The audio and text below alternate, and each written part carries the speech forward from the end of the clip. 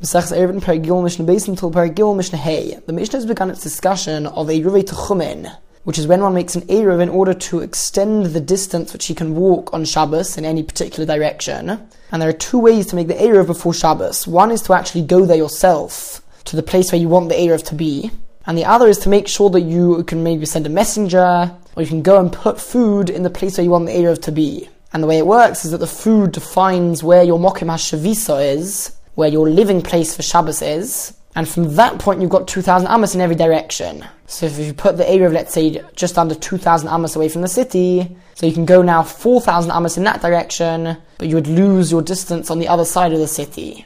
Now if you make an Eruv with food, it has to be food which you can eat. We already saw that it has to be considered a meal. You can't just put water there or salt or little dishes like that. It's got to be a real meal, and as well as that, it's got to be something which is permitted to eat. So this Mishnah is going to list lots of things which are permitted and lots of things which are forbidden to eat, and whether they can be used for an Eruv or not. Ma'arvim b'demai. One can use demai for his Eruv. Demai refers to produce bought from an Am Ha'aretz, an ignorant person who isn't trusted with regards to tithing his produce. At least Midrabanan he's not trusted. And so Midrabanan he needs to separate tithes from that produce again. Now, since this is Midrabanan, they applied a few leniencies. For example, poor people do not have to separate tithes from demai. So even though most people are not allowed to eat demai, since it is permitted for certain people, you can make an Eruv using that food. And the truth is over here, it's even more than that. Because even a wealthy person could technically make himself poor whenever he likes. He could declare all of his property ownerless, he'll be considered poor, and technically he'll be able to eat demai. So this is considered food that she could eat, and so he can use it to make his Eruv Techumin. Uva Meiser Rishon Shlitat Trumasai. Meiser Rishon, whose Trumas Maisa has been separated. Meiser Rishon is a tenth of one's produce which he gives to a Levi, and once the Levi receives that, he has to separate 1/10 of that as Trumas Maisa and give it to a Kohen. So once he's done that, then the food becomes permitted to be eaten, so it can be used for an Eruv. Uva Meiser Sheni v'Hekdesh. And Meiser Sheni and Beis HaMikdash property, Meiser Sheni is a tenth of one's produce which he needs to bring up and eat in Yerushalayim. And in this case, the Hekdesh would be, let's say, if somebody designated some of his food to the Beis HaMikdash. If he doesn't want to, let's say, bring up all of the food physically to the Beis HaMikdash, he can redeem that onto money. So now the money has the Meiser Sheni status within it. And then spend the money in Yerushalayim on food, and that food would replace the original Meiser Sheni. So Shaniftu, once these have been redeemed onto money, so the original produce is no longer considered Meiser Sheni, and therefore it's permitted to be eaten anywhere, even outside of Yerushalayim, and so it can be used for an Eruv Techumin. V'akhanim b'chala uva truma, and Kohanim can use chala or truma. Chala is the gift of dough which is given to a Kohen, and truma is the gift of produce which is given to a Kohen. So since they're allowed to eat it, they can make an Eruv using this food. Now in the previous Mishnah we saw an opinion that even a regular Jew can use truma for his Eruv, as long as it's permitted food for some people. So according to that, it could be that the Mishnah over here just mentions the regular case, because Kohanim are the people who generally would have truma and chala. On the other hand, one cannot use tevel for his Eruv Techumin. That refers to produce from which the tithes have not yet been separated, so it's forbidden to eat it. One cannot use Meiser Rishon from which the Trumas Maisa has not been separated, so the Levi has not separated a tenth of what he received to give to a Kohen. Or with Meiser Sheni or Hekdesh produce, Beis HaMikdash produce, which has not yet been redeemed onto something else. So it is still considered to be Meiser Sheni or Hekdesh. All these things cannot be used for Eruv, since it's not considered a meal or your living place, since you're not allowed to eat it. Now there's a big difference between how Eruvei Chatzeros work and how Eruvei Techumin work. When one makes Eruvei Techumin, the thing which decides that this is considered as Mokim HaShavisa is not the fact that there is food there now. Rather, it's the fact that you put it there and you designate that place as your Mokim HaShavisa.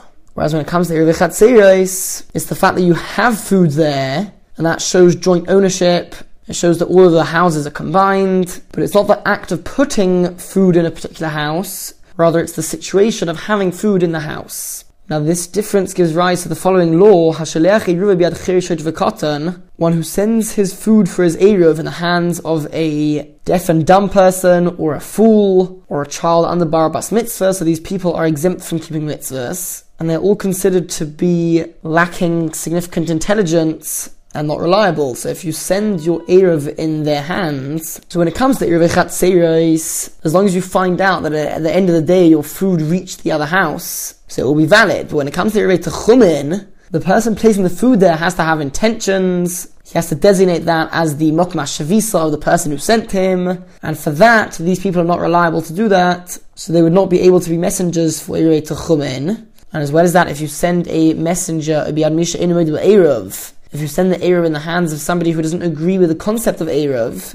this refers to people like the Kusim, which was a nation who didn't really accept the Midrabanan laws, such as Eruvin. So if you send an Eruv in his hands to put there, then even if you know that it got there in the end, nevertheless, Eina Eruv, it's not considered an Eruv, because you cannot rely on him that he had the correct intentions to designate that as his Mokum HaShavisa. However, ends off the mission of if the person also told somebody else to get the Eruv from this Cherei Sheit of a cotton, or the one who doesn't agree with Eruv, and we need to add that he saw the Cherei Sheit of a cotton give it over to the other person, so then Harizeh Eruv, it is considered an Eruv, even though a Cherei Sheit of a cotton or somebody else did transport it to the other person. That's okay, because only the actual designating and placing the food down in the Mokum HaShavisa, only that requires the correct intentions, and therefore needs to be done by a fully competent person.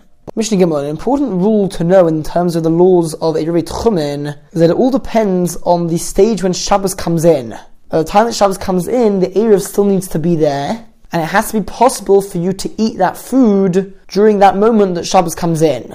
Now the halacha is that during Bein HaShemoshos, which is the time where day turns into night, and it's sort of a doubt as to whether it's considered day or night, and so Bein HaShemoshos, when Shabbos is coming in, that is a time where it is considered to be a doubt whether it is Shabbos or not. And the halacha is that one is allowed to violate most Midrabanan prohibitions of Shabbos during Bein HaShemoshos of Shabbos. Since it's anyway only a doubt whether it's Shabbos, one is allowed to do something which is Midrabanan Osir, as long as it is for the sake of a mitzvah.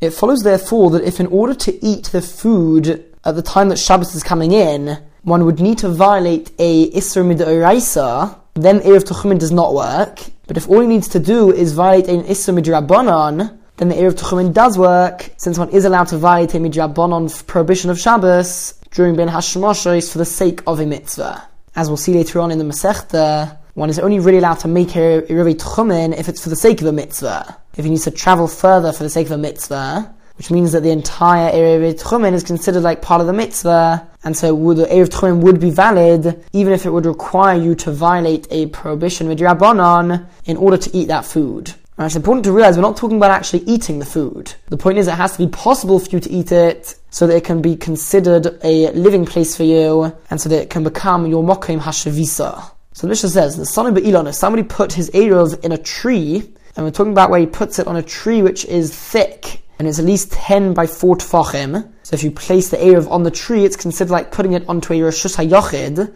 If the tree is L'man Me'asar tefachim, if it's at least 10 tefachim high, and of course 4 tefachim wide. So if you put your Eruv there, and you intend that your Mokum HaShavisa is going to be, let's say, on the ground nearby the tree, and the ground is part of the Reshus HaRabim. So your Mokum HaShavisa is in Reshus HaRabim, and the food is in the Reshus HaYochid. It says the mission, Ein Eruv Eruv, his Eruv is not considered a valid Eruv, since even during Bein HaShemoshos, as Shabbos is coming in, he would not be permitted to take that food and eat it within his Mokum HaShavisa, since it's forbidden midoraisa to carry something from Reshus HaYochid into Reshus HaRabim. L'mat me'asar tefachim, if the branch which the Eruv was placed on is shorter than 10 tefachim high, so then it's not considered to be an Reshus HaYochid, rather it's considered to be a Carmelis. It's neither Reshus HaYochid or Reshus HaRabim, but it's forbidden midrabanan to carry from a Carmelis into those two Reshus, into those two domains. But again, since it's only forbidden midrabanan, you would be able to do it during Bein HaShemoshos, and therefore Eruv, his Eruv is considered to be valid. The son of B'Bur, if he placed the Eruv into a pit, and we're discussing a situation in which the pit was within a Carmelis. The area around the pit was a Carmelis, and this pit is the Reshus HaYochid. It's at least 4 by 10 tefachim deep. Even if it's 100 amis deep, his Eruv is considered to be an Eruv, since it is only forbidden midrabanan to take that food from the pit into the Carmelis around it. So if he designated the Carmelis as his Mokum HaShavisa, then even if the Eruv is not in the Carmelis, but it's in the Reshus HaYochid next to it, nevertheless the Eruv is still valid. If you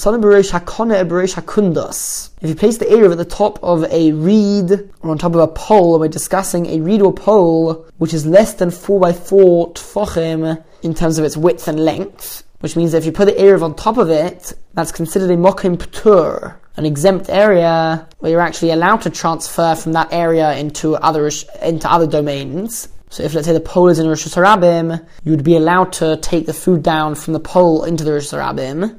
So the Mishnah says, in a case where it is uprooted, so when it comes to the reed, as long as it is not still attached to the ground, and it is stuck into the ground, but not growing from the ground, even if it's 100 amas tall, the Erev, it would be considered a valid Erev. However, if the reed was still attached to the ground, then it is forbidden, since there is another prohibition midrabanan of taking things down from a reed, since the reed wasn't so strong, and it's very likely that you might come to uprooting the reed as you are taking the Erev down. And since that is a severe midrabanan decree, even during Ben Hashmoshes it will be forbidden to violate that. And therefore your Erev would not be considered a valid Erev. And the Mishnah ends off with another exception, the Sonim B'Migdal, if he places Erev into a closet, into a cupboard, and he lost the key to this cupboard. And the only way to open the cupboard without the key is to cut the ropes which are closing up the cupboard, and cutting ropes is forbidden midrabanan. Now, since the validity of the Erev is dependent on the time that Shabbos comes in during Ben Hashmoshes, and during Ben Hashmoshes, this twilight time, one is allowed to violate a midrabanan prohibition in general, the Erev, it is considered to be a valid Erev. Rabbi Eliezer says, if the person does not know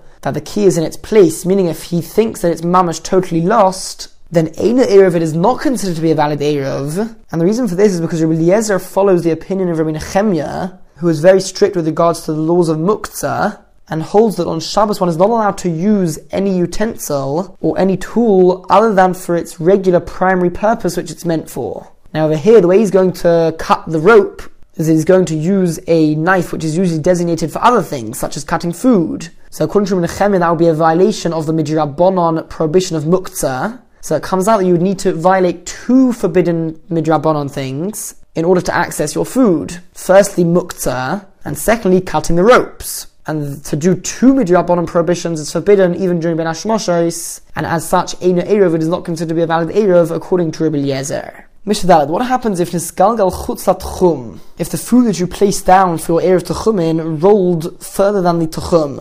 So let's say you place it at the edge of the 2,000 amos limit, but then it rolled a bit away, such that it is now further than 2,000 amos away from your city. So at the time that Shabbos comes in, you're not able to access that food from your Mokim HaShavisa. Or if the nofel of gal, if a pile of rubble falls on to the Erev, so he'll need to violate a melacha mid'oraisa, to move the rubble and dig for his Erev. A nisraf, or it got burnt, a truma v'nitmes, or if it was truma and it became tomei, it's forbidden to eat truma which is tomei. So in any of these cases, if this occurred while it was still daytime, before Shabbos came in, then in Erev it's not considered to be an Erev. But if it happens after it became dark, after Shabbos came in, then Harza Erev, the Erev is still considered valid, since it all depends on the time that Shabbos comes in.